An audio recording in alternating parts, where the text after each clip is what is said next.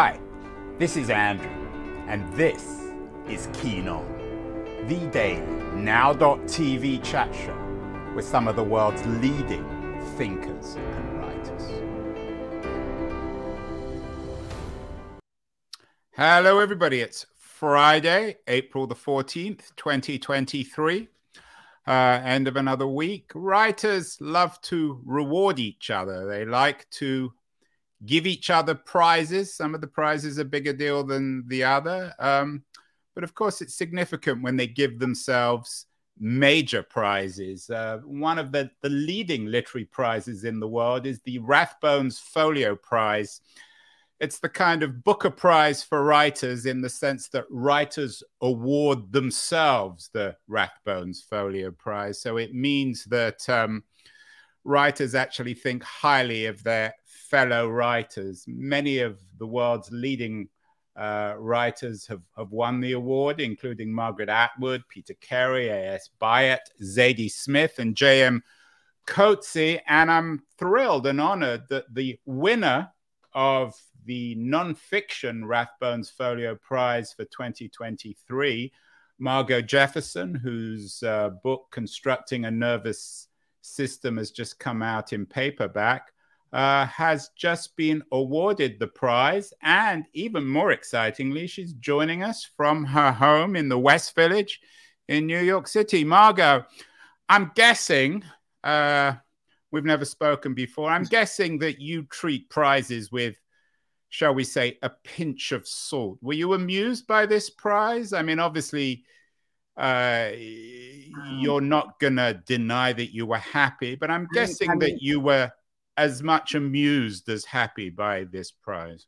I don't know. You know, amusement can be very joyful. So I would say amusement would mean that I felt very lucky and surprised. And I know there's a certain randomness to one's share of prizes in the world, even of nominations. I was tickled, though. I was very tickled. Tickled is a Margo Jefferson word, isn't it? I suppose it is. Yes, a word. Amused. I mean, that's my word for amusement. All right, then we are as one. Yes. You write both in this book and in Negro Land, very much in the context of your family and the world you grew up in. I wonder what your parents would make of this prize. Do you think they were, in a sense, were you being brought up to be gracious when you won all these awards? Two things. I was brought up to be to work hard and excel enough so that I could be qualified for these awards, even if I didn't get them. So I think that's the key thing. I was brought up partly because of this world I grew up in, this Black upper middle class world that had a great deal of savvy about how the world worked. I was brought up not to expect that such prizes would be the markers, the brand names for your achievement, but to keep working on one's own. Would they be pleased and proud? Absolutely. Would they love everything that I wrote in those books? No. So it's always very complicated. Less the critical parts of it than the autobiographical, because you're always implicating, even when it comes entirely out of love and affection, you're always implicating and in a way presuming in memoir on your intimacies, on your family, on your friends, on your lovers. Margo, the book's just come out in paperback, got great reviews, deservedly so. I thought it was a wonderful book. The Post described the memoir as your life refracted through art, and in the review they have this image of Willa Cather, who you write about in the book. I'm curious, do you take that personally, the idea of life being refracted through art? Because one then thinks, well, without art, what's your life? One does think that. What I was really after here was the various ways, with art dominating, that a life is revealed, is refracted through whatever kinds of circumstances, forms, etc. A life can be refracted through factual history. Why a life? I don't know what my life would be without art. I frankly can't imagine that. Not only because it was so much a source of play and pleasure, and as you say, amusement, as well as intense emotion, all the time that I was growing up, but because I chose when I became an adult to write about, to immerse myself in the arts. So it's crucial to me. It is at this point a part of my identity, and it is not every piece of art, but it is as intimate. My relations with the works of art that matter most to me are as intimate in their way as my relations to my family were, my friends, lovers, all of that. So, yeah. You mentioned lovers. One of the most memorable sections of the book, in a very memorable book, Constructing a Nervous System, deals with a lover. You don't worry about all your lovers. This, and excuse me if I use this term incorrectly, this somewhat gangsterish fellow who you clearly were very attached to and amused by, but at the same time disturbed by. Eventually you moved away from him. Do you struggle to write about your life if it isn't associated with art and creativity and intellect? Well, I would say that by the sheer fact of my having been, an art writer for so many years, when I came to write, for example, Negroland, which was the first memoir I wrote, but it continued here, it was a real shock for me, and it was very difficult, and I wasn't able to do it by more than fits and starts until I stumbled upon the fact that I could simply say out loud, memoir is unsettling to me. I was brought up to be very, very cautious and protective of your life, to try to present yourself as unimpeachable, in certain ways impenetrable. This is difficult. How am I going to do this? And finding, those relationships between resisting, keeping at a distance, and ways to tell the story, different ways. That was fascinating, but it was very hard. Yeah, it is very hard. How do you find the right tones? It's so easy to be, oh my goodness, poor me. It's also very easy to be rather grandiose. All those protective devices that we use in everyday life, you have to show that they're devices if you're drawing on them in a book, and you have to find other kinds of truth. You seem to be particularly attracted by other impenetrable people, particularly women. You write about quite extensively Josephine Baker in the show. In the book. We did a show. See why you said show, yes. Yeah, whoops, that was a Freudian one, right? Damian Lewis came on the show. He has a wonderful new book out, Agent Josephine, American Beauty, French Hero, British Spy. It's about her spying during the war, her bravery. He talked about a profound sense of duty. What is it about Baker and her impenetrability that attracted you so much? And do you think that the people who somehow have this sense of duty, do you think they have to be impenetrable? Certainly they have to in war. So yes, yes, exactly. But I would say we so often look, when we are encountering people or analyzing them, even when they're characters in fiction, we so often look for what we think of as, the resounding, the great truth, the vulnerability that finally reveals itself as at the core of this person. And there are people who do not give you that. They also, and this is so true of performers and God knows that brave and valiant war work was also a performance, a life and death one.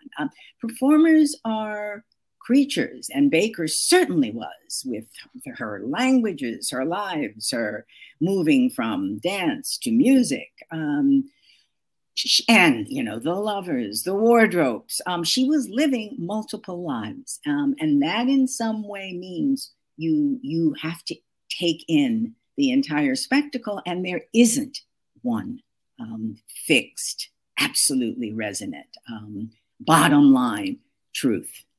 That she kept for herself, whatever it was. And maybe she didn't see herself that way. Maybe she saw herself as this, kind of cornucopia of experiences and challenges. And she was always looking for some way to succeed, to make an experience, a triumph, a glory. And she worked ceaselessly, not just at the serious war work, but as a performer. Yeah, one's life, and I don't need to tell you this, Margo, is a form of art. I wonder if when the biography of Margo Jefferson gets written, it will be called Agent Margo. An agent across class and racial and gender lines. Is that what you're thinking? You're spying on it. Yeah, exactly. Yeah, that's a good way of thinking of it, actually. Yeah. Do you sometimes think of yourself as an agent?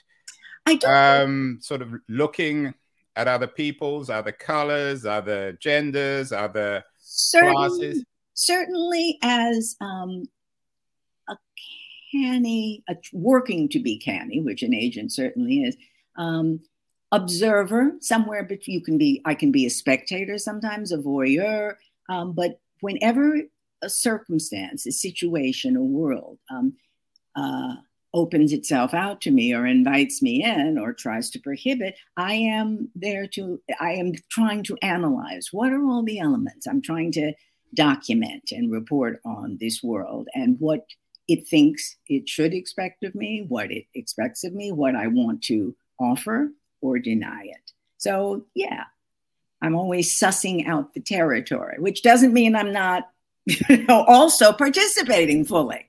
That's what a good agent does. And of course, the best agents don't sweat. They are. Oh, that's so okay. And here we're going with you. With another great scene in the book is Margo at the gym, being propositioned by different men, being very cool. You write about sweating, but also negotiating my own worries about how old do they think I am? Right. Well, you seem to have. You seem to enjoy the fact that people always underestimated how old you are. You work on yourself. You work on your writing. You work on your body. In contrast, in the book, you write about Ella Fitzgerald, one of the most iconic figures of 20th century music and in America, and you write about her sweating. What is it about Fitzgerald and sweat that's so interesting from the perspective of Agent Margo? Well, this is Agent Margo in the 1950s and early 60s, when codes of appearance, of behavior, of how much of the body was and its functions was acknowledged and how much had to be politely turned away from. Those codes for women in particular were relentless, even more particularly, if you were a performer. So the fascinating thing about Ella Fitzgerald, one of the fascinating things, at a time when I was listening to her, totally taking in my parents' very sophisticated awareness of how good she was, but I was obsessed. I was 10, 11, 12 with perfect images of female beauty, which, if they were Black female beauty, and there weren't nearly as many of those circulating in mass culture, it had to be a kind of flawless Lena Horne or Dorothy Dandridge. If it was white female beauty, then in some way you were disqualified. So here is this genius of a singer who not only lacks, the face and form of designated beauties. She looks more like a school teacher or a librarian, but who There's nothing wrong with a librarian. No, nothing wrong, but it's not female femme glamour. It's that, and that's what I was looking for as a little girl, like so many little girls, especially I think avidly as a little Black girl who saw fewer of those images she could reasonably aspire to. But the thing about Ella Fitzgerald is she sweated on TV, which women did not do unless they were playing, maids or something like that. She sweated on TV because, just like Louis Armstrong, just like great male musicians like Bud Powell, because she was working so hard at her music. She got completely absorbed in what it demanded of her and what it required of her, and she bypassed those demands of, if you will, gentility. And that to me was and remains fascinating. Speaking of gentility, you're of course brought up in an upper class African-American family, which is the heart certainly of Negro land, and you touch on in this new book. That effortlessness is an aristocratic ethic, isn't it? Whether it's Black or white or brown or green. No, that's absolutely right. Hello, I just happened to be doing this. And I happened to win the Rathbones Folio Prize.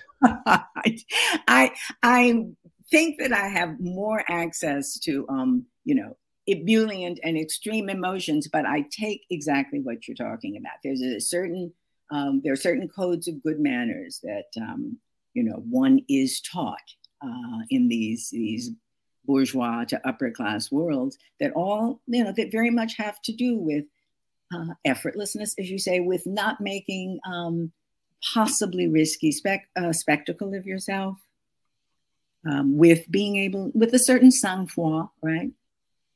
But I also I worked hard to become my own persona in those ways. Of course, everything you grew up with stays with you. But as long as it and the other ways of being that you were seeking out and modeling, as long as they're in conversation with each other, then that's how the nervous system doesn't just get fixed, and you don't just become this one, is one chilly presentational figure.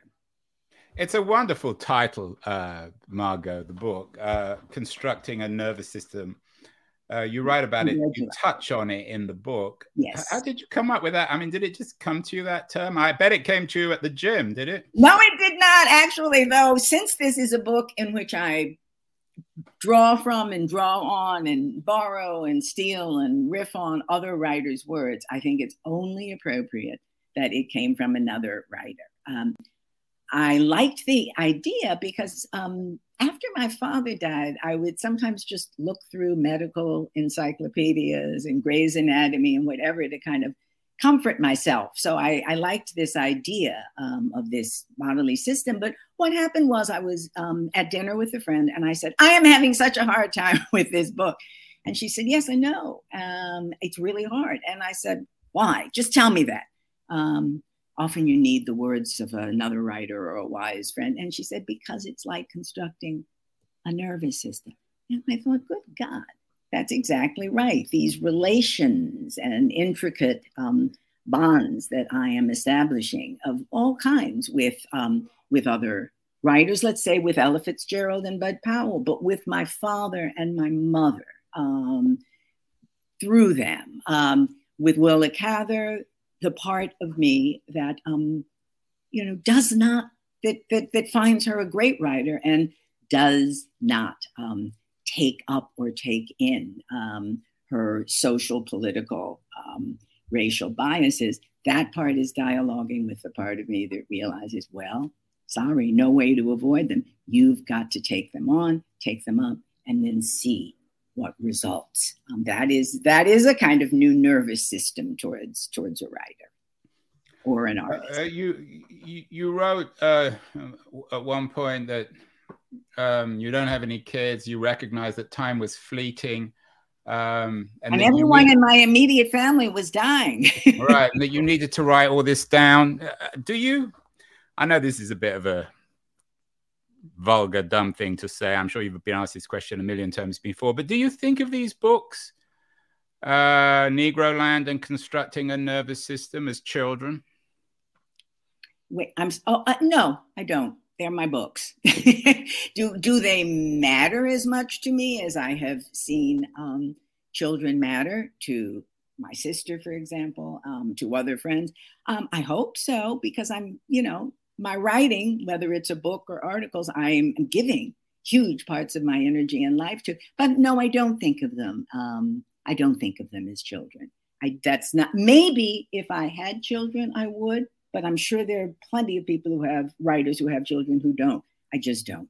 It's that, that's that you tend to pick analogies, metaphors, similes that are very grounded in some way in your actual life or your imaginative life. And in that way, children don't, that as an analogy or an image doesn't set me off. In terms of analogies and images, the New York Times review compared you to a cabinet maker. So maybe not as a mother, but as a craftswoman. I actually like that. Yeah, I thought it was very good, and I'll even quote it.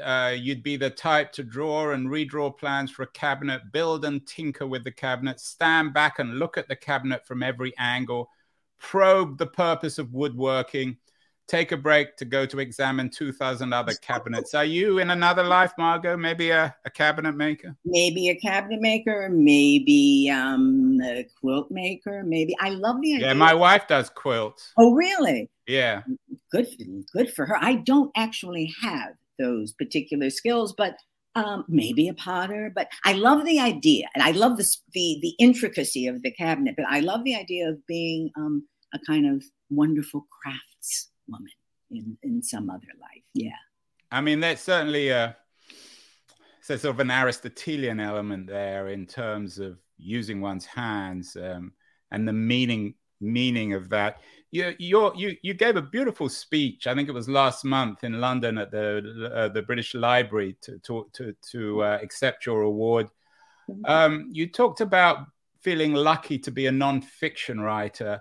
You say it's a bland term, but it holds words as we learn more about what we write. It's past, present, future. So many here's to explore and so many elsewheres. Is that what creative nonfiction is about? Somehow writing outside time or beyond time or before time? Or creating, acknowledging the time that your world, maybe you're a science writer, maybe you're an arts writer, you have to take in the time of the work, of the discipline, of the world, but you are also bringing your own sense of intellectual and emotional and speculative time to it, and you're inviting, leading, luring, dragging the reader to go along with you and to bring to be willing to bring their own senses of time, place, culture, how this material is reaching them, is helping construct their nervous system. When I was reading the book, Margo, I was wanting to be told by you something undeniable, but there is an element of perhaps Agent Margo about the book. You're never willing to do that. Perhaps the closest you come, you mentioned Bud Powell. You talk about him, you write about him and Ike Turner and his very problematic relationship with his wife, Tina. There aren't that many, apart from your father, there aren't that many illustrious men in the book. There are a lot of illustrious women. That's true of both books. Though there are, in that section, when I talk about wanting to have, especially as a young woman, those access to those genius styles of so many Black male singers and performers, that's a total homage to them. But both books, particularly Negroland, but this too, are more grounded in my experiences, my imagined, imaginary, and real lives with women. That's absolutely right. Talk a little bit about why you wrote quite a lot about Ike and Tina Turner in the book as well, why you chose, because you could have written about so much, and it's a very slim volume. You clearly gave it a huge amount of thought and architecture. You built the perfect cabinet, Margo. Why did you choose to write about Ike and Tina Turner? They're not necessarily the kind of characters one would expect to show up in this kind of book. I dare say that's true. Ike is probably for readers, I think, more surprising and in that way more problematic. But one of the things I was after in this book was, and that had a lot to do with the part of me that's a critic and with the parts of yourself as a critic that you do not necessarily examine or reveal or display first. That is extreme ambivalence, conflict, those pulls between an entertainment or an art or an entertainer or artist, those pulls between what you feel very good about admiring, which might be Ike Turner's role as a kind of rhythm and blues and rock and roll pioneer, and the things that you genuinely find abhorrent and repulsive, which, as a feminist, but I think as a I don't think you have to be a feminist to find a lot of his behavior towards Tina Turner abhorrent, and the self-destruction, also the kind of ruination of his own life. That was very interesting to me, not so different in certain ways from what I did in approaching Willa Cather.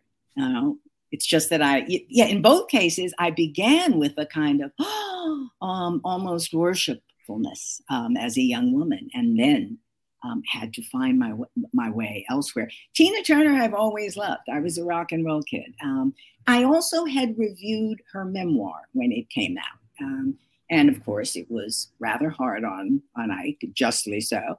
But I was also interested in, and I think you see that through the book, in going back to characters and experiences, emotions, convictions that had been changing, that somehow I had to not excise, but revise. And I think all of the book has that kind of motion. Oh, what about, well, wait a minute. I used to think that, okay, I'm not satisfied with feeling that. Let me try to find my way.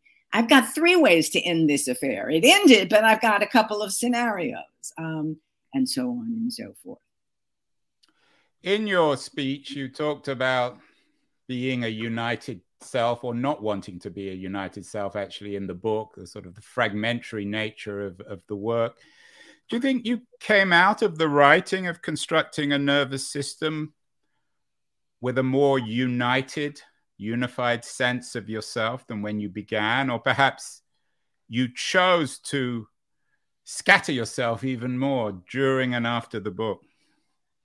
Well, the aftermath, it's a year, basically. Well, 2 years.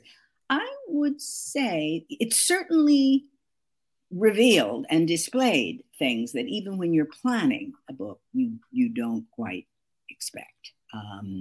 I found it more in a good way, but nevertheless more draining. I was more exhausted than I had been finishing any other book. So maybe those journeys in and among various selves, and that sense that unity is not necessarily that symmetrical, perfectly proportioned whole that we were taught, the kind of ideals of proportioned art, ancient more than modern.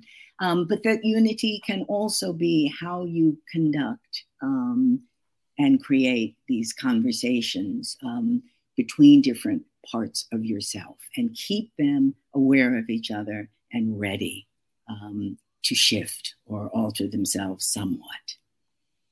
I'm guessing, extending the cabinet maker metaphor, Margo, that you're not the kind of person who wants to be put in one kind of cabinet or another. You might make them, but you don't want to be put in other people's cabinets. I think I know that's true. Do you think that when I was reading this book, and maybe this is just my reading, I got the sense that perhaps sometimes you were choosing not to be in a cabinet. You weren't writing what people wanted or what they would expect. Do you think there's an element of that in the book? I think that's quite astute and absolutely true. After Negroland, a number of people who read it, and they meant this as a compliment, would say to me, well, where is volume 2 of Negroland? You're going to start where you ended and, take us through these parts of your career and your life, right? And I said, and then I realized that was not what I wanted to do at all. And, I didn't immediately do light bulbing. Oh, okay, here's what I want to do. But when I began to think, okay, you don't have to relinquish memoir, but you can work with it and shape it in different ways. You do not have to alter or renounce criticism. But, how could they, if they queried each other and collaborated and even traded roles a little bit, if the critical became very intimate and emotional and the memoir became somewhat clinical and analytic at times, what would happen? And that, that was exciting to me. You're quite right.